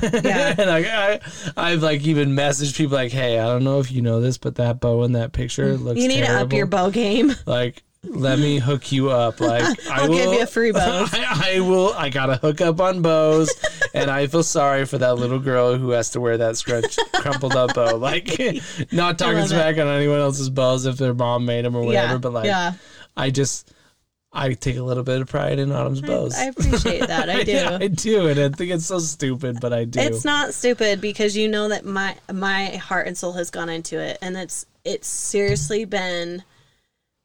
There's so many nights I go to bed and I'm like, I feel like such a failure, and then there's so many nights that I go to bed and I'm like, dude, this launch did so good, like, how proud, blah blah blah, So it's just so many ups and downs. It's a roller coaster. I do feel like I'm feeling the growing pains of what's next. It's like that feeling of like, do we stay handmade? Do we get things manufactured? Do we hire more people?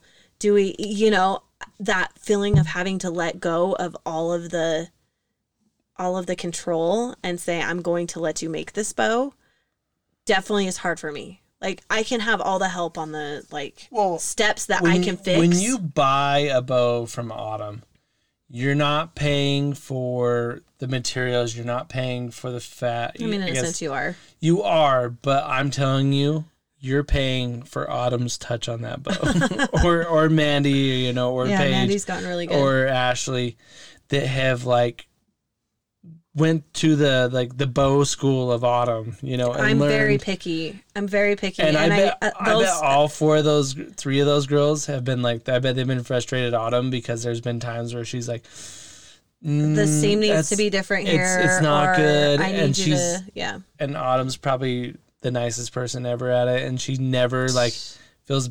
like mad at her helpers, I guess. No, I never feel bad. It's always next time, like, I'll just fix it myself. I hardly ever would send something back to them and tell them to fix it. I'll just fix it, but then I'll let them know, hey, do this seam a little bit different this time, or don't worry about tying this style, or you don't need to iron these, or whatever the case may be. Things change, and the longer there's a bow style in my shop, the more little adjustments I've made. And those adjustments trickle throughout the whole production. So those adjustments come when I'm telling the seamstress to sew it different. Those adjustments come when I'm telling them to iron it or not iron it. And so all those things are constantly changing depending on the bow. We always are adding new bow styles, And so I mean, props to the ladies that have worked with me, because I am so picky. And even my sister will come and I'm like, nope, we got to retie that bow. Or she'll tie it, have it all ready for me, and I untie it and retie it, And she's so good. She's so good at taking it. She's just chill. She's like, it's fine. She's just picky on her bows, and it's fine. But that's just the way I am. I'm just blessed to have them as my crew. Sorry, I'm trying to catch up on my notes to where I should be next. This was the shout out. This was the shout out. No, I've talked a lot about the collaborative shoots that I do with Kaylee. I met Kaylee because she applied to be a brand rep for Almost Alice. And she actually stepped up and did a shoot when my photographer canceled last minute. Like all my models. I was actually at this shoot. I usually don't go to the shoots. Yeah. But I went to this one. Accessibility reasons. And this one was an accessibility reason that I had to help Autumn with it. And she's like, will you just come with me? And we went, and the photographer ran into an issue and couldn't make it. And it was just like, I don't even know what to do. I have all the bows here. I have all the models. We're all sitting here. And we were sitting in the car. Kaylee wasn't quite there yet. And I called Kaylee and I'm like, can you please? And I didn't know her well. She was a brand new rep. I didn't know who I didn't know who. That's the first time I ever met her. I didn't even have her phone number. I think I Facebook called her or something like that, and I was just freaking out. I'm like, I don't have a photographer. My camera went through a phase where it just would not turn on. And so I called my sister Mandy. I'm like, can you please bring your camera? Like, she's got a Nikon, so I'm like, just bring your camera. I don't even care how good the pictures are, just as long as it's a clear picture, I can edit it. Like, I don't know what to do at this point. I have all these things ready. I was just freaking out. I call Kaylee and she's like, I'll come. Wouldn't let me freaking pay her for the shoot. Yeah. And so obviously I booked a newborn session with her when Brooks was, this is right around when Brooks was born. And I was just like, I've got to repay you somehow. Like she stepped up for me. And I feel like ever since we made that connection, we've just, there's not many friends that you can like be straight up with. And Kaylee, I can be straight up with her. And I love that. We can kind of tell each other, because we work on these collaborative shoots and it's not always the funnest conversation. And it's nice that she can tell me how she feels and be kind of straight up, and I can tell her how I feel and be straight up. And I feel like that's why we have a good partnership. I think those are the best kind of relationships. The ones that like you can be honest. Yeah. And it's the things that like most people would be like, screw them. Yeah. Guess what they said I'm to me? so offended. Yeah. And like it's so easy to get offended by dumb things in life, and just like it's... once you find those people that can just take those little criticisms and know that when I tell her we need to change this for this reason, or we need to do this for this reason, or whatever, she's not taking it as I'm being rude. And when she's telling me things with pricing or this or that, I'm not taking it as she's being rude. It's just being straight up with each other. You're being honest. Yeah. You guys are being honest, and then your friendship is an honest friendship. Right. It's not built on like, I gotta tiptoe around her, honestly, she's gotta tiptoe around me. Almost every day I'm voice texting Kaylee, and I think that through the days she can tell if I'm stressed out. I can tell if she's stressed out. It's just that feeling of I love voice texting because you can hear that. You can hear the tone of their voice if they had a bad week or a bad day, or like for me, I was mega stressing out, and I'm going to kind of go into that right now. And I know for a fact she could hear that. Well, I want to just say that sometimes I hear you voice text her, and I'm like, hopefully she takes that the right way. And then like her voice text comes through, and like I'm just happen to be on the way to Swig with you, at this time. I don't listen to all of her voice texts. Sometimes I hear if he's with and me. I'm just like, oh my gosh, that was not the response that most people would give you. Yeah. But you get it from her, and I respect her. She knows that I'm telling her these things in the utmost respect. Yeah. And vice versa. We're just very honest. And, this is how I am with Steph with marketing with Brims. A lot of the times she'll voice text me like tonight. She's like, I need this done. And it's so much easier that way.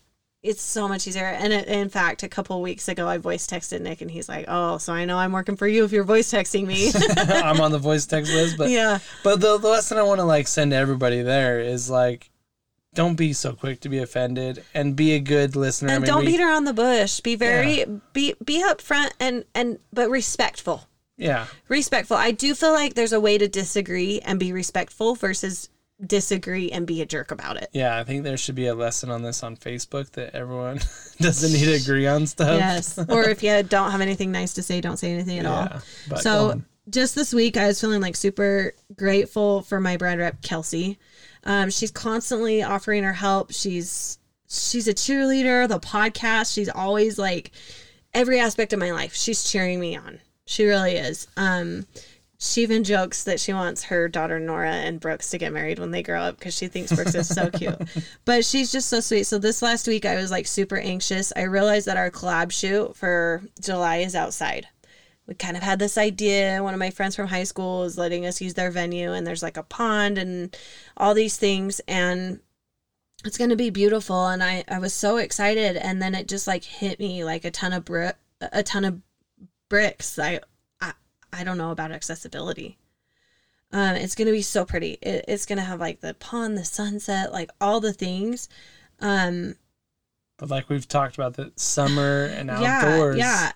Just when I realized that it wasn't going to be accessible, I was just sick to my stomach, and Nick was sitting there with me when I was voice texting Kaylee, and I just like, voice texted her, and I was like, I just also realized I could, I was super anxious this day. So I think she could tell I was just anxious already.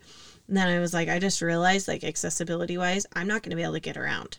And this is like, I cried tears in our voice texts over this. This is like frustrating. It's so frustrating for me. This is where it's like it's your business and you can't even work. Like imagine like you couldn't even work. And we've talked about that, about places you've worked at that, help you out, but you can't tell the grass to, be more flat. Right. And I'm supposed to be the one running this. I'm supposed to be the one coordinating this. Kaylee's just supposed to be behind the camera. I'm supposed to be the one giving the models their stuff. I'm supposed to be the one making sure everything runs, getting behind the scenes footage, getting stuff for reels, getting transitions, getting all these things I'm supposed to be doing.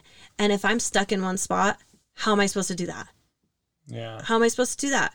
So this is where the best way to explain the feeling that I feel, and it's not just this situation, it's a lot of situations, I feel trapped. I can't get up out of my chair. If there's a bucket and I'm sitting in the weeds, usually when we go somewhere that's grass or weeds or bushes or dirt, Nick sets me somewhere and I can't move. So if there's a bucket 5 feet away from me, 1 foot away from me, just far enough out of my reach, I can't reach that. I can't just stand up and go get that. I'm trapped. I'm stuck. And there's very many nights that I have this feeling of like, this is never going to go away. I don't get a vacation from this. I don't get to leave this world. I don't get to leave this and go for a day and just forget about it. I don't get that feeling. So this is one of those like dark things that really like haunts me, is just like, you're never going to live your life again. Yeah. Being able to get away from this. There's no vacation. There's no getting away from it. So the best thing I could think to do, part of me doesn't even want to visit these feelings and go to the shoot. I feel like if I go, it'll be very, I don't know.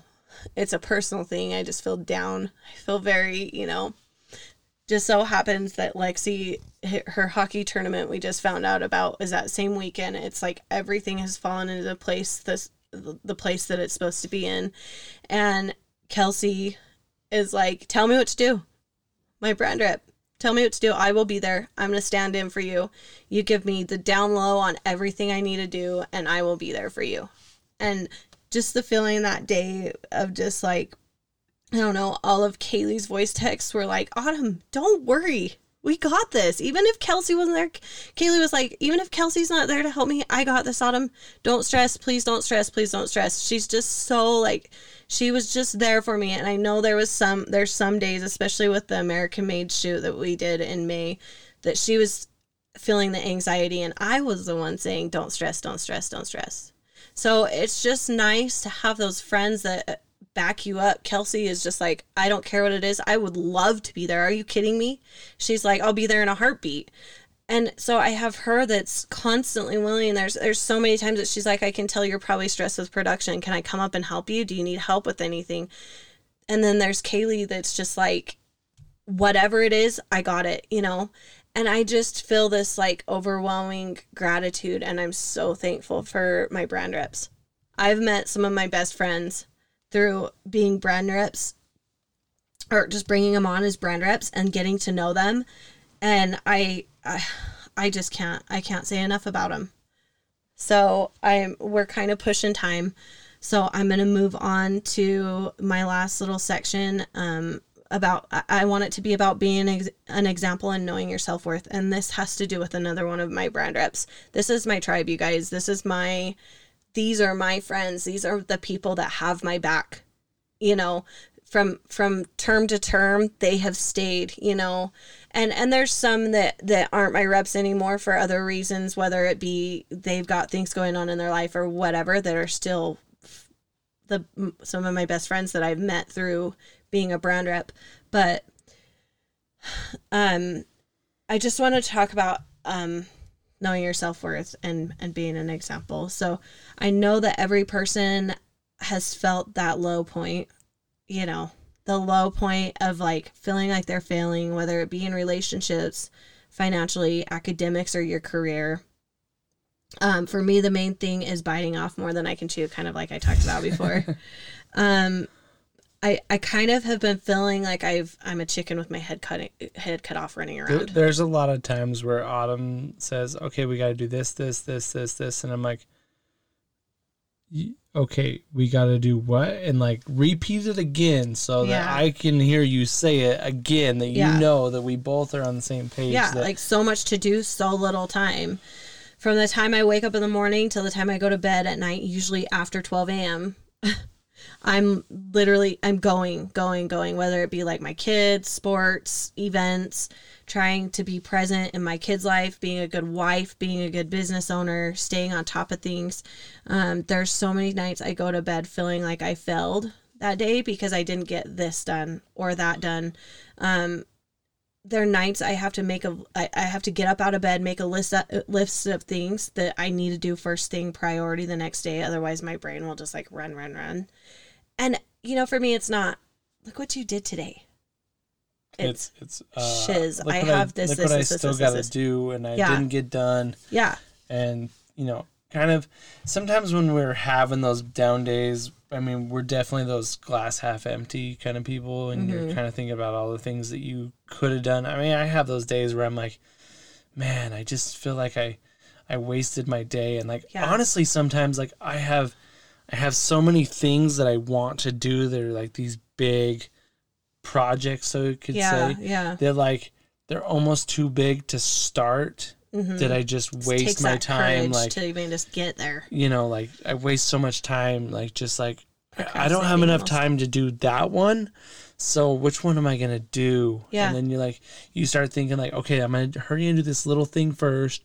I'm gonna do this little thing first before I start this big thing, and then you never get to that big thing. But like, it's like the garage cleaning out today. You're just like, dude, I'm gonna clean this side of the garage. Yeah, and like that was the thing. I was like, you know what? I don't have time to clean the whole garage right now because I knew we had to go to hockey. But I was like, I'm just gonna start.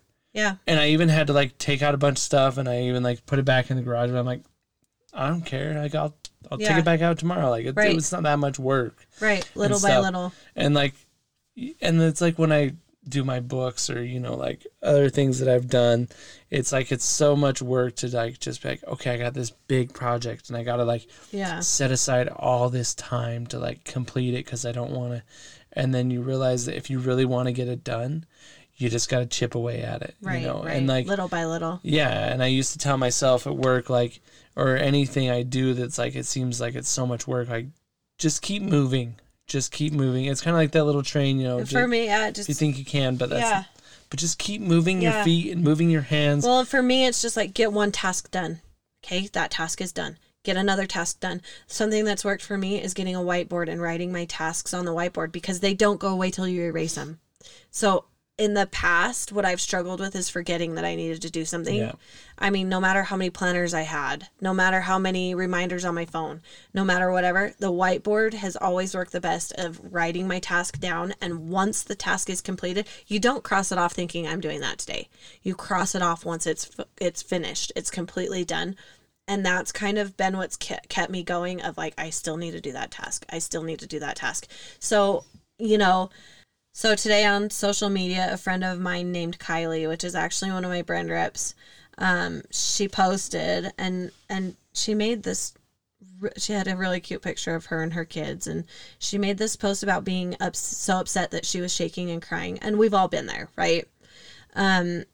She said she felt like a failure, and when this happened, she realized the compassion that her kids were showing her.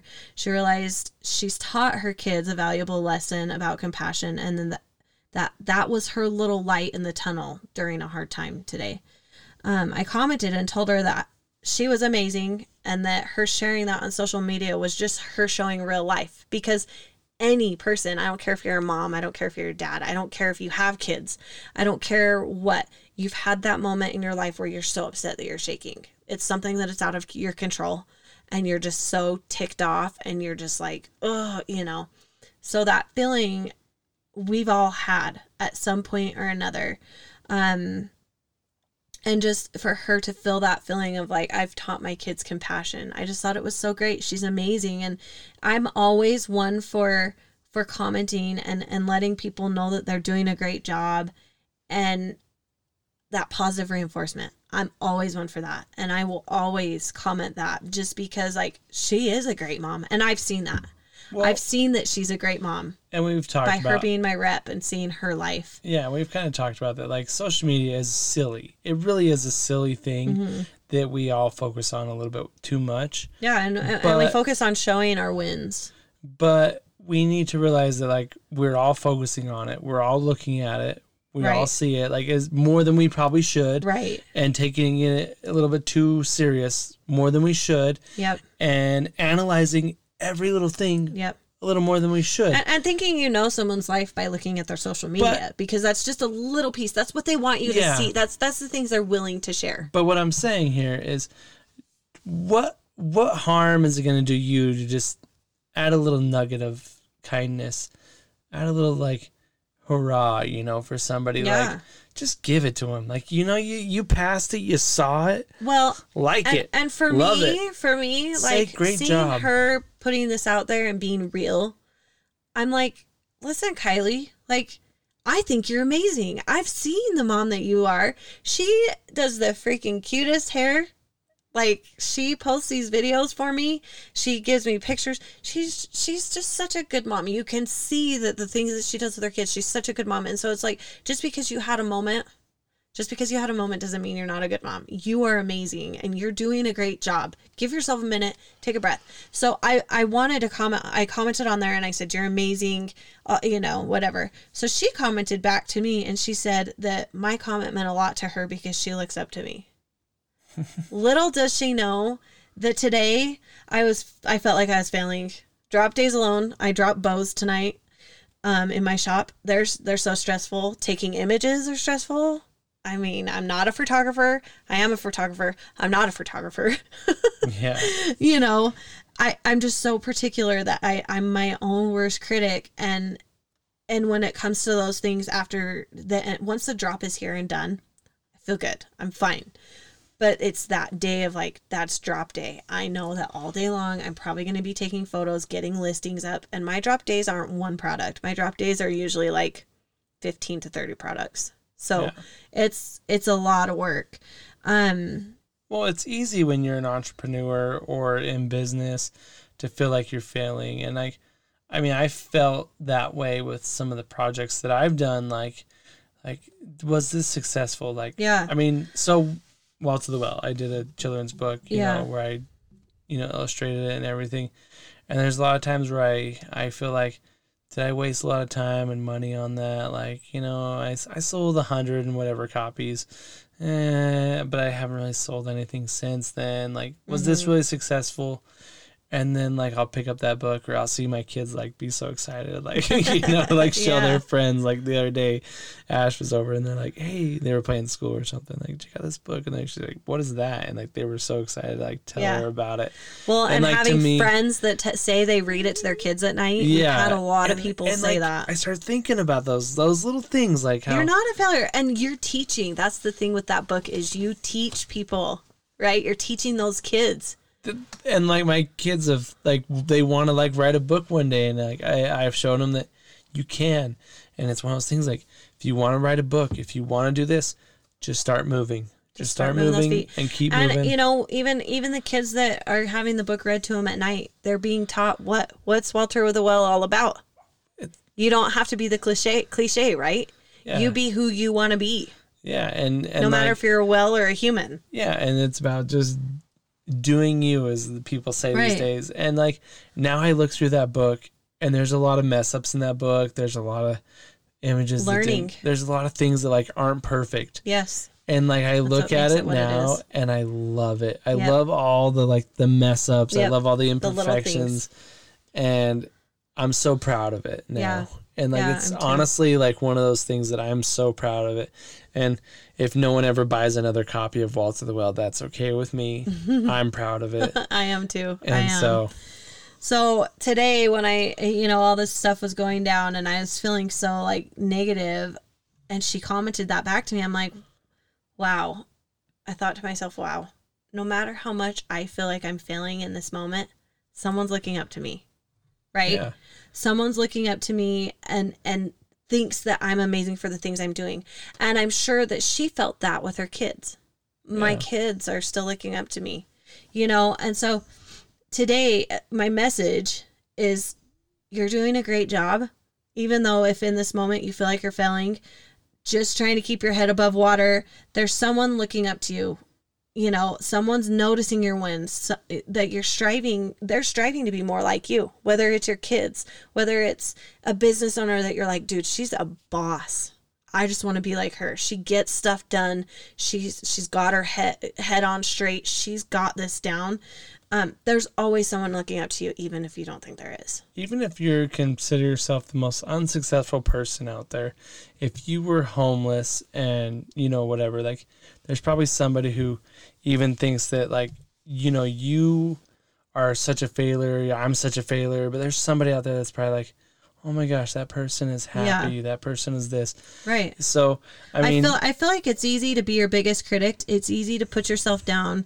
But give yourself some grace. Take a break for a minute. Try and realize all the things you did do that day.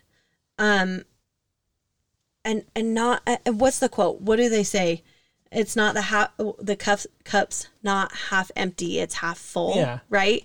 So let's be positive about all the things that we've done. And I'm going to work really hard on it.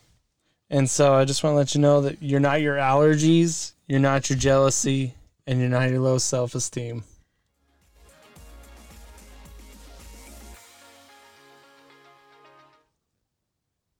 You didn't read it.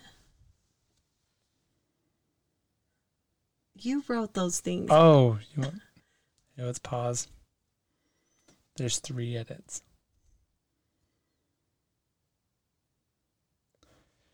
We just want to let you know that you're doing a great job, whether you think you are or not. Others see the good in you, and give yourself some grace, and make it a point to see yourself for the good things you do.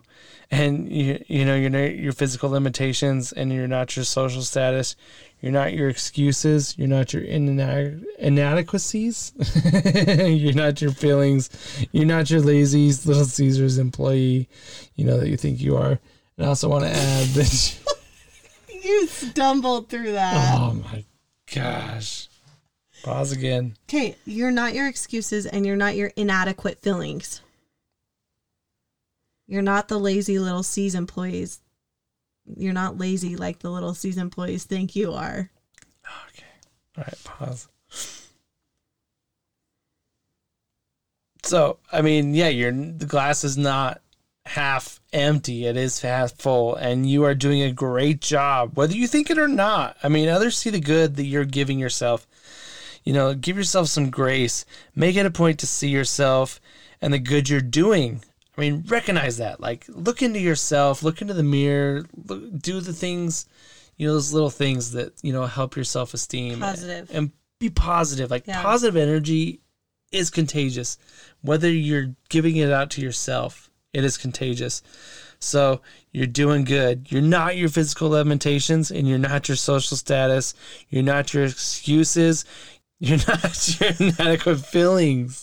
You're not lazy like Little C's employee thinks you are. You're not your allergies. You're not your jealousies. And you're not your low self-esteem. And with that, you're not your effing chair.